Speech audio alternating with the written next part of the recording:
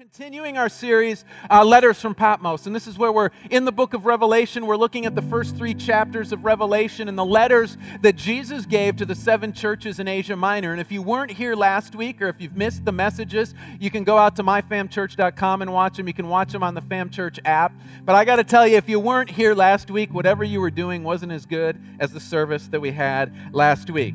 Okay?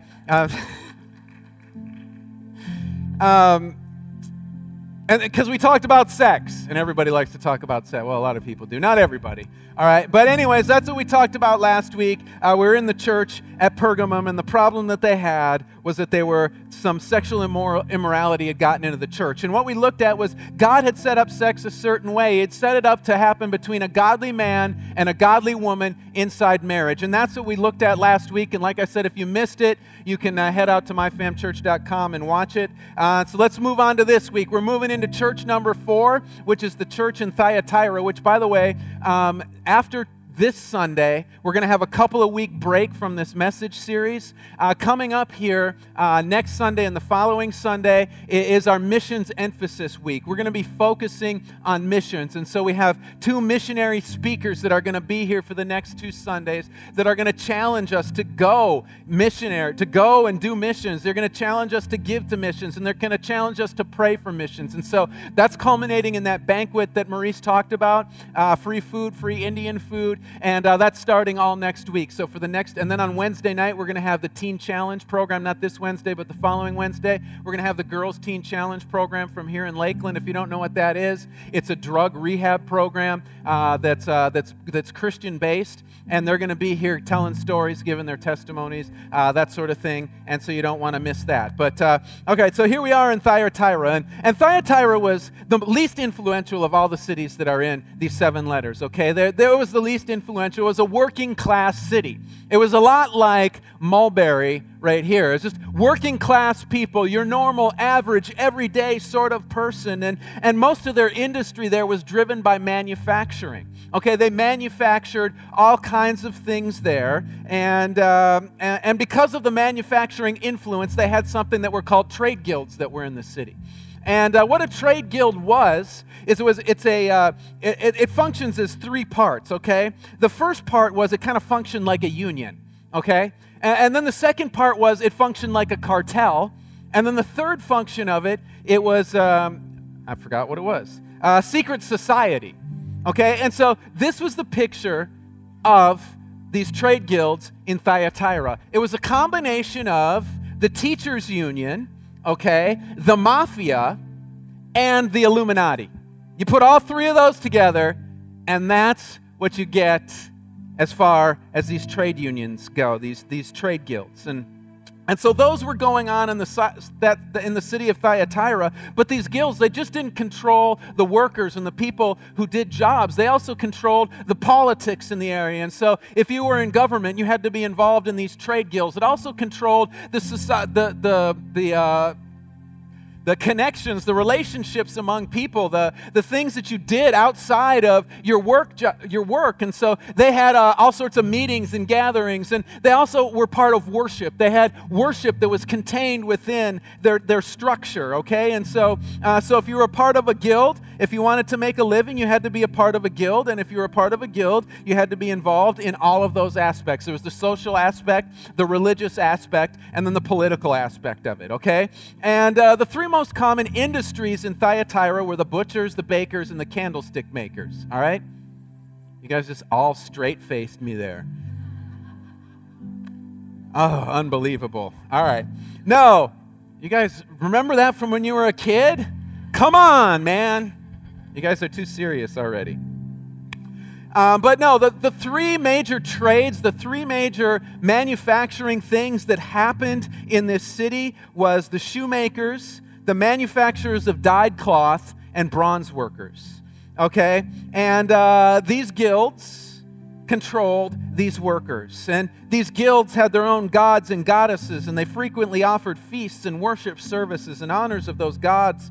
And participation in these worship services were mandatory. And so in this city, for a follower of Jesus to do business in Thyatira, they were under tremendous pressure to be a part of one of these guilds, okay? They were under tremendous pressure to be involved in this, and refusal to get involved in any of these guilds meant that you maybe didn't get a job, you didn't have political influence, you didn't have social connections, you didn't have opportunities for business. And so that's how important these guilds were to the people who were trying to make a living in the city of Thyatira. And so with that, we're going to turn to Revelation chapter 2, and we're going to read verses 18 through 29.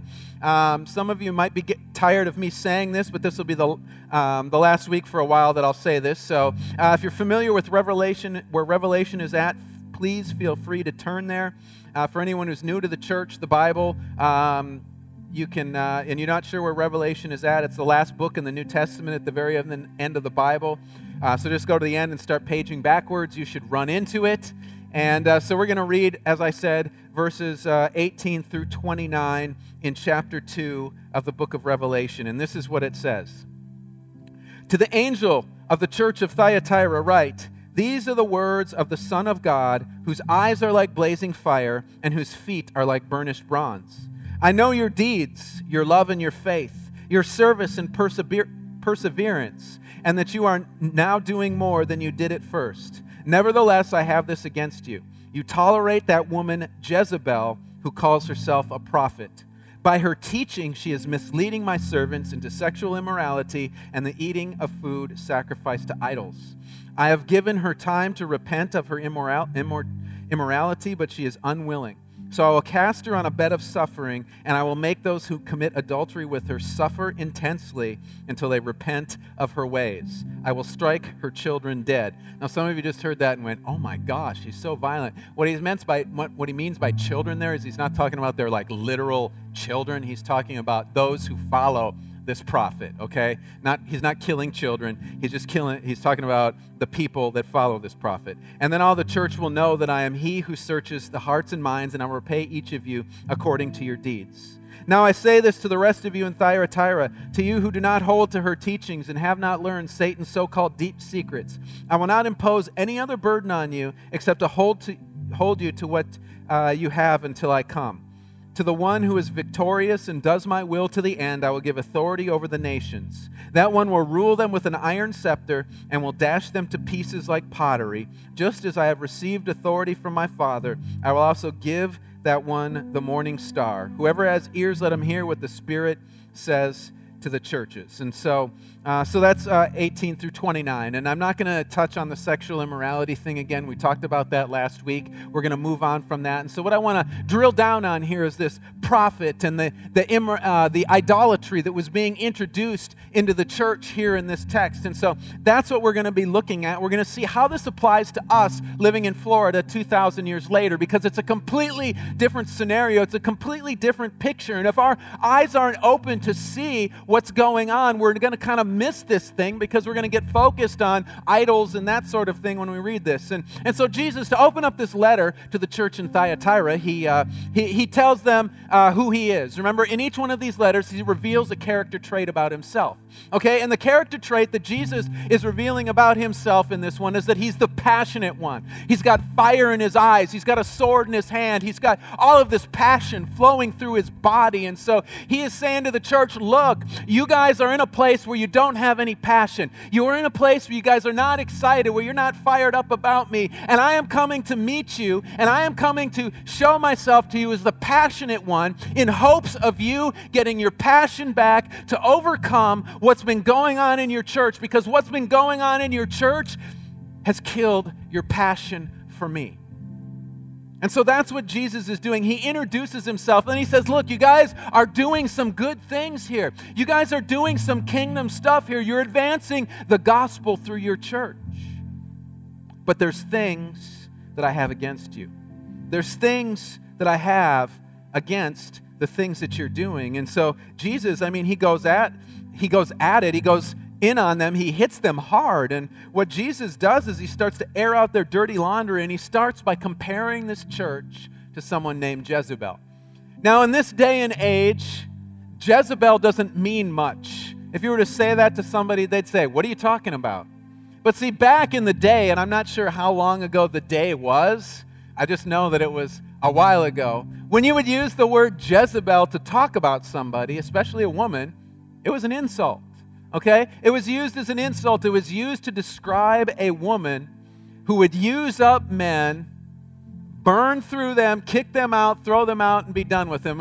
It was a woman who used everything that she had within her power to use and abuse men to gain power, to gain authority, to gain those sorts of things. And this is not, Jezebel was a woman in the Old Testament. And so this is not exactly a picture of who she was, but that's what her name came to mean. And so let me tell you who Jezebel was, because that'll help us to get more at what Jesus was trying to say to the church here. And to find Jezebel, you got to turn to the book of 1 Kings, and that's where we meet her. She was the daughter of the king of Sidon, and Sidon was the nation just north of Israel back then. Okay, and so that was the daughter of the king, and how they did peace treaties back then was kind of like this. It was like, man, you're having problems with this other country.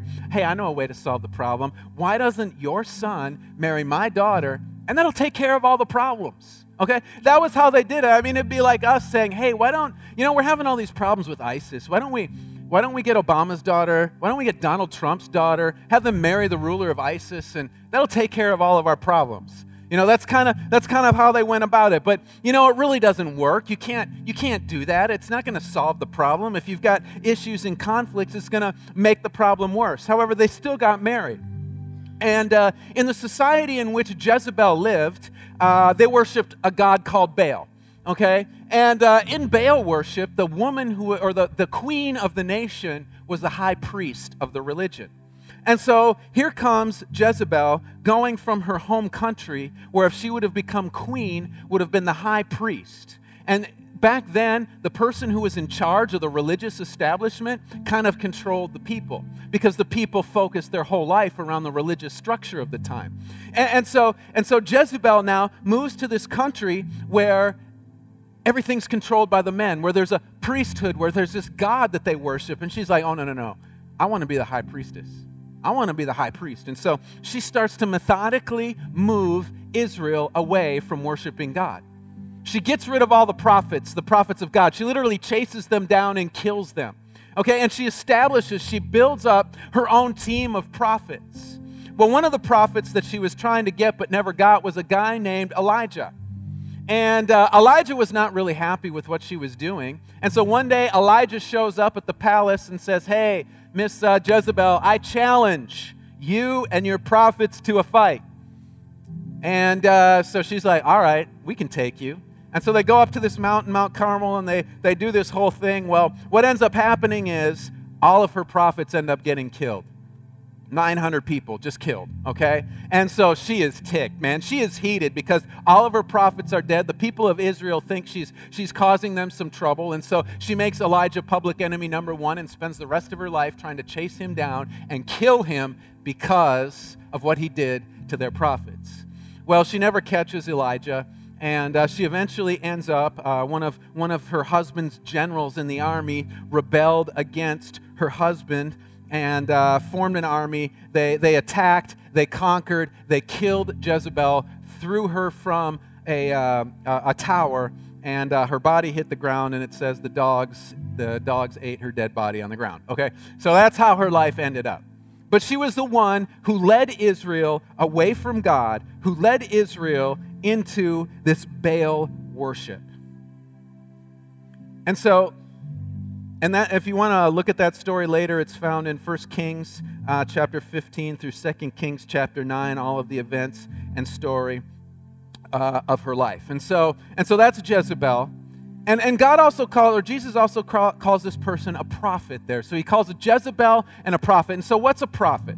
Okay? And prophet was somebody who speaks for God. This can either be a foretelling of the future or something like a message from the Word of God, like what is happening right now. Your delivery of a message on a Sunday morning is kind of like being a prophet. And a true prophet has authority because they are speaking the Word of God, whether it's given to them from a voice from God speaking directly through them, or it's them taking the Word of God and speaking it. Well, a false prophet is somebody who either takes the Word of God and twists it and turns it to fit their own purposes and plans, or it's somebody who just speaks on their own behalf and declares that they are a prophet.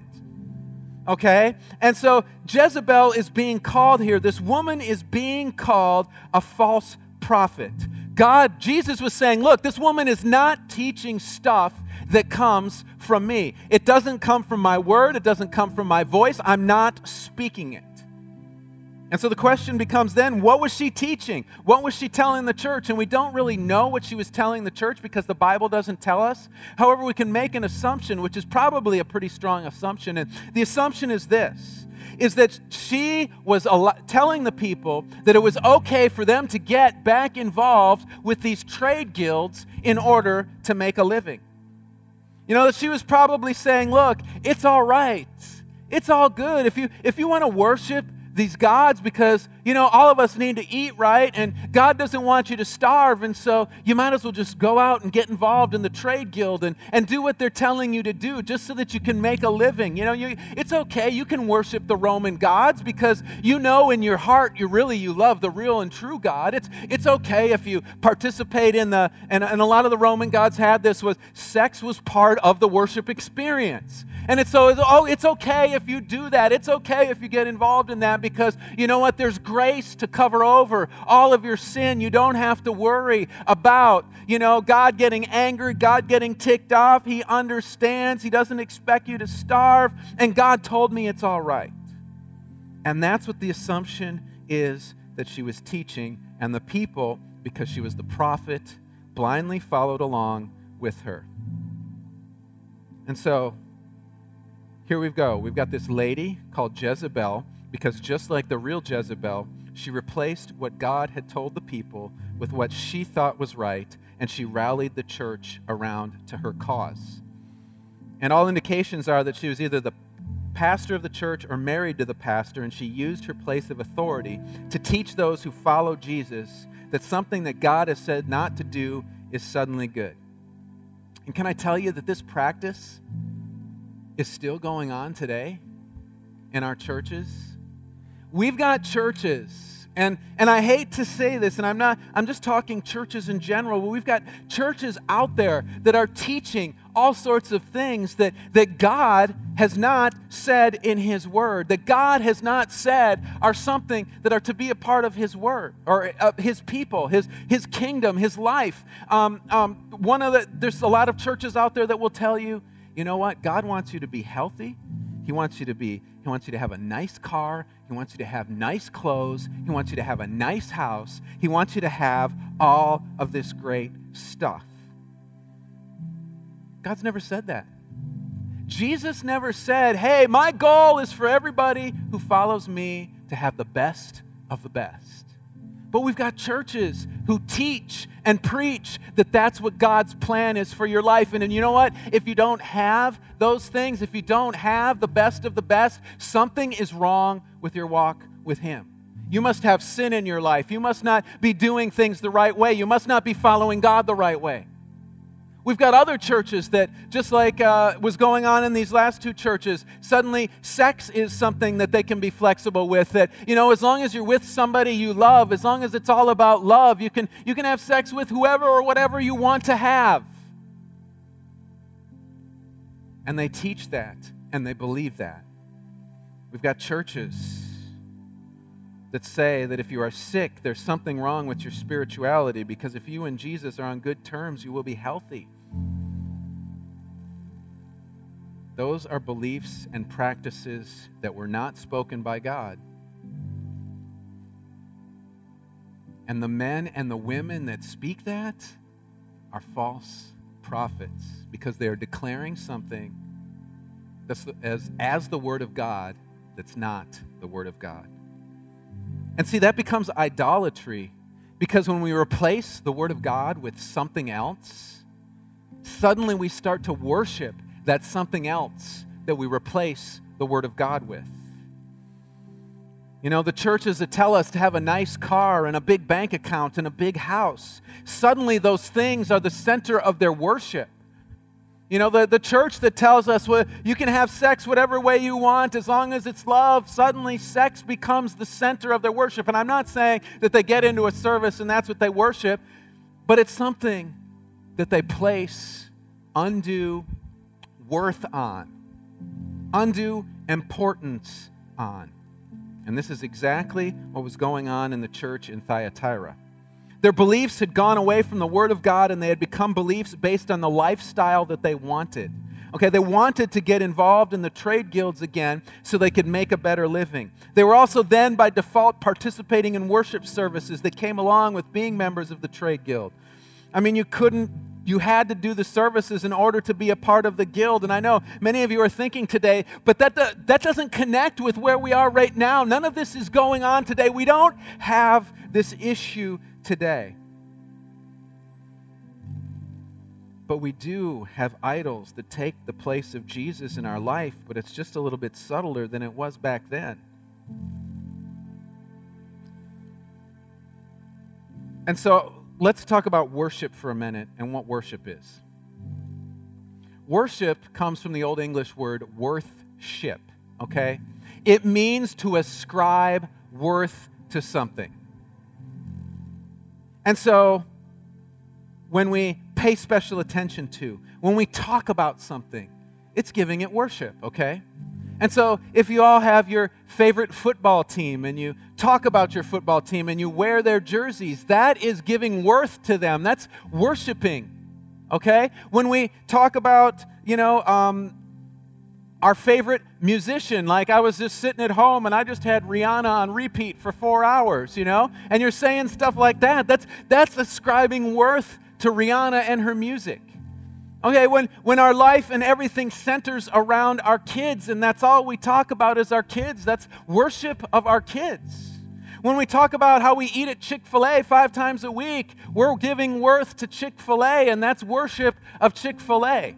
Now, what I'm not saying here, I don't want you to go away thinking, oh, I can't talk about, no. That's not what I'm saying, okay? That's not what I'm saying. It's okay to have a favorite football team. It's okay to think your kids are awesome. It's okay to eat at Chick-fil-A 5 times a week and tell everybody you do it, okay? No problems with that.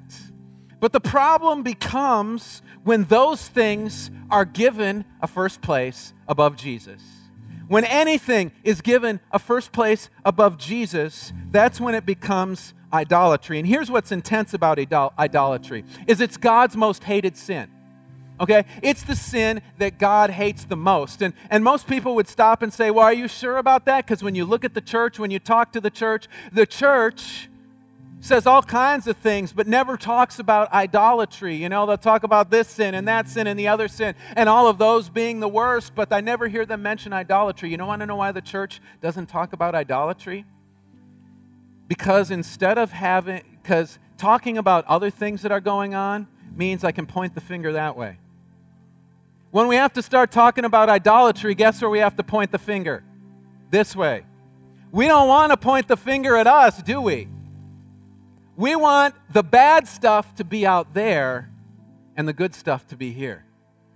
But unfortunately, idolatry is a part of each one of our lives, and it's God's most hated sin. And you can see this in the 10 Commandments. And I'm just going to quickly turn to Deuteronomy 5, and I'm going to read verses 6 through 10, and this is what it says. I am the Lord your God who brought you out of Egypt, out of the land of slavery. You shall have no other gods before me. You shall not make for yourself an image in the form of anything in heaven above or on earth beneath or in the waters below. You shall not bow down to them or worship them, for I, the Lord your God, am a jealous God, punishing the children for the sins of their parents to the 3rd and 4th generation of those who hate me, but showing love to 1,000 generations for those who love me and keep my commands. Those are the first 2 of the 10 Commandments, and both of them have something to do with worshiping another God other than God. That's the first 2. That means it's a big deal. That means this is important to God. It means something we have to sit up and take notice of. This means that we have to see this as something important in our life as well. And as I said, because we are not worshiping at poles and stuff, we think that we got this one, but that's not the case. It's way more subtle than that. So you're saying, what do I mean? Well, I want to tell you the story of a church in a place, this happens to be in China, but an American pastor headed to China, and the church in China is all underground. This pastor heads to a church in China, and he was going to be there for 2 weeks, and he was going to be teaching the Bible. And he arrives there on his first day, and he was going to do a teaching for a group of pastors that were gathered together. And so being a typical American pastor, he prepared about an hour Bible teaching, and the pastors all came into the room and they sat down, and he went through his hour's worth of notes, and he was done.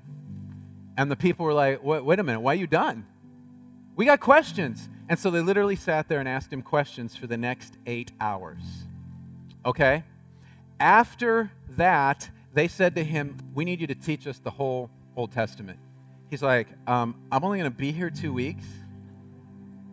And they said, that's okay. We'll start at 8 in the morning and we'll go to 8 at night. Okay, but he wasn't done at 8 o'clock at night. See, then at 8 o'clock at night, they asked him to preach at the underground church. So he shows up at the underground church. He walks in the door waiting for worship to begin. But there was no guitar on the stage. There was no drums on the stage. There wasn't an incredible Joe sitting there playing the keyboard on the stage.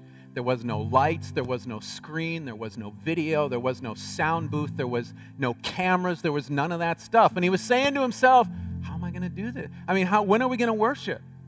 And guess what they did? They called him on stage and said, okay, it's time to start the service, start preaching. And they wanted him to preach for 3 hours. He was in a room with no AC, with no heat, with no padded chairs. They had nothing of these conveniences that we have. They didn't even have a microphone. And I just want you to picture, what if I did that here at FAM? What if on Sundays, we just removed the worship team from the stage, we painted the walls back to white, we got rid of the lights, we got rid of the drums, we got rid of the sound. Wait, I need a microphone. I like microphones. So we'll keep the microphone. But we just got rid of everything else. And I just preached for 3 hours every Sunday. What would happen to this church? Pretty soon it would be me preaching to my family, right?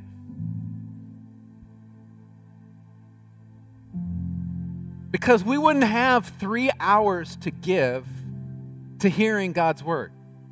We would come in and we'd say, man, this dude is just going to get up there and talk for 3 hours? Man, I've got better things to do with my time than sit and listen to that. Okay? I would empty the church if I went to that model here. But that's because, you know why? We live in a world that's all about me. I mean, think about this. When we're looking for a church, what do we look for? We look for a church that I like the style of music, that I like the way the guy communicates, that does things the way that I like them. I. Or how about in our world, when we look for a job, many of us, when we're thinking about jobs and careers, what do we say? Well, what do I want to do? What do I want to spend the rest of my life doing? How do I want to do things? When we're trying to buy a house, when we're trying to get a car, when we're trying to basically anything in life, the question goes to I, doesn't it? What do I want? What do I like? What's best for me? What do I want to do with my free time? See, we've become me-focused. We're self-sufficient. We don't need anyone. We've got incredible self-esteem. I'm a good person. And are self-confident. I can do whatever I want and no one can tell me different. And because we're in church on a semi-regular basis and obey parts of the Bible, we think that everything is okay. But it's not okay. We're not okay. I'm not okay. Why? Because when we set up a system in our life like that, guess who becomes our God? Yeah, we become our own gods at that point, don't we? Jesus is our God, but yet we have become our own idols. See, we're in the same state as the church was in Thyatira 2,000 years ago. And what is more challenging for us is that we are not only our own gods, but we're also our own false prophets.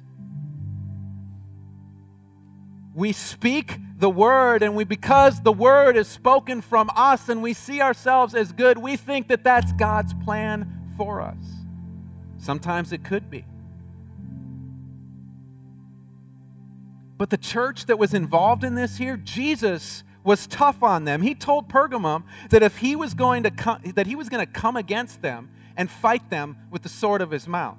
Okay? And then Thyatira, he told them they were going to suffer intensely and some people were going to die. It's because God doesn't play around with idolatry. Okay? God doesn't play around with us putting a false prophet, with us putting a false God on the throne where he belongs. He just doesn't play with it. I know some of you are thinking, man, that God is so mean and cruel. Well, let me ask you this question. Those of you that are married, even if you're not married, you can answer this question. Okay, if you've got somebody, let's say you're married and they've got, the husband or the wife has 15 side guys or 15 side girls. Would you be okay with that? Would you say, oh, that's cool?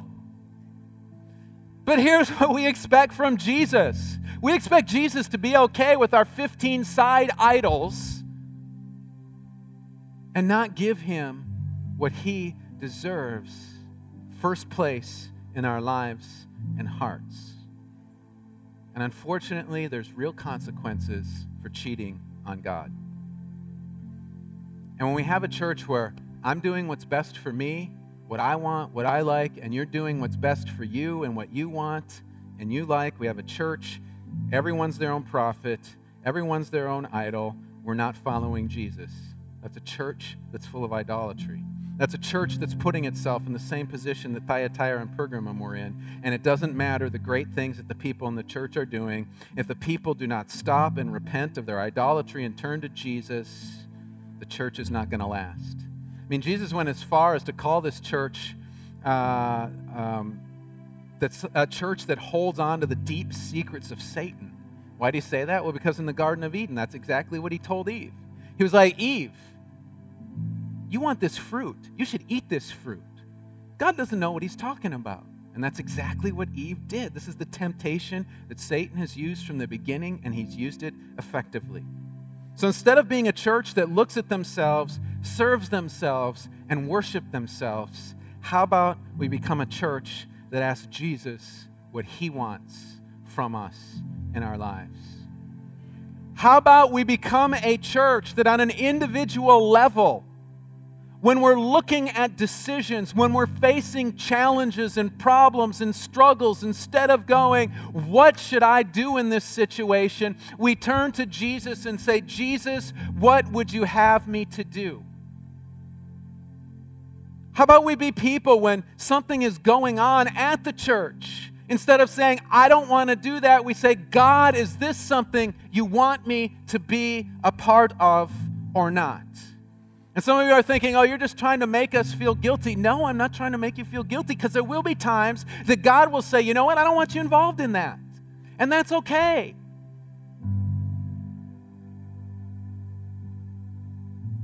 But we need to hear the voice of God and do what it's saying.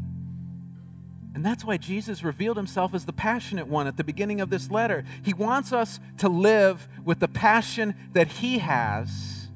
And if we ask him, he'll come and develop that passion in us, that fire in his eyes, that passion just flowing through him. He'll give it to us for him. John the Baptist, he spoke some powerful words in John 3:30. He said, Jesus must increase in his life, and I must decrease. And in closing this morning, that's what needs to be the prayer of each and every single one of us here at Fam Church, so that we can avoid this idolatry, so that we can avoid this setting ourselves up as an idol and a false prophet and going in a direction that's wrong and being blindly deluded by it because we've set ourselves up as God and false prophet in this situation. That's the prayer we need to pray. Jesus, increase. Jesus, make me passionate so that I can decrease.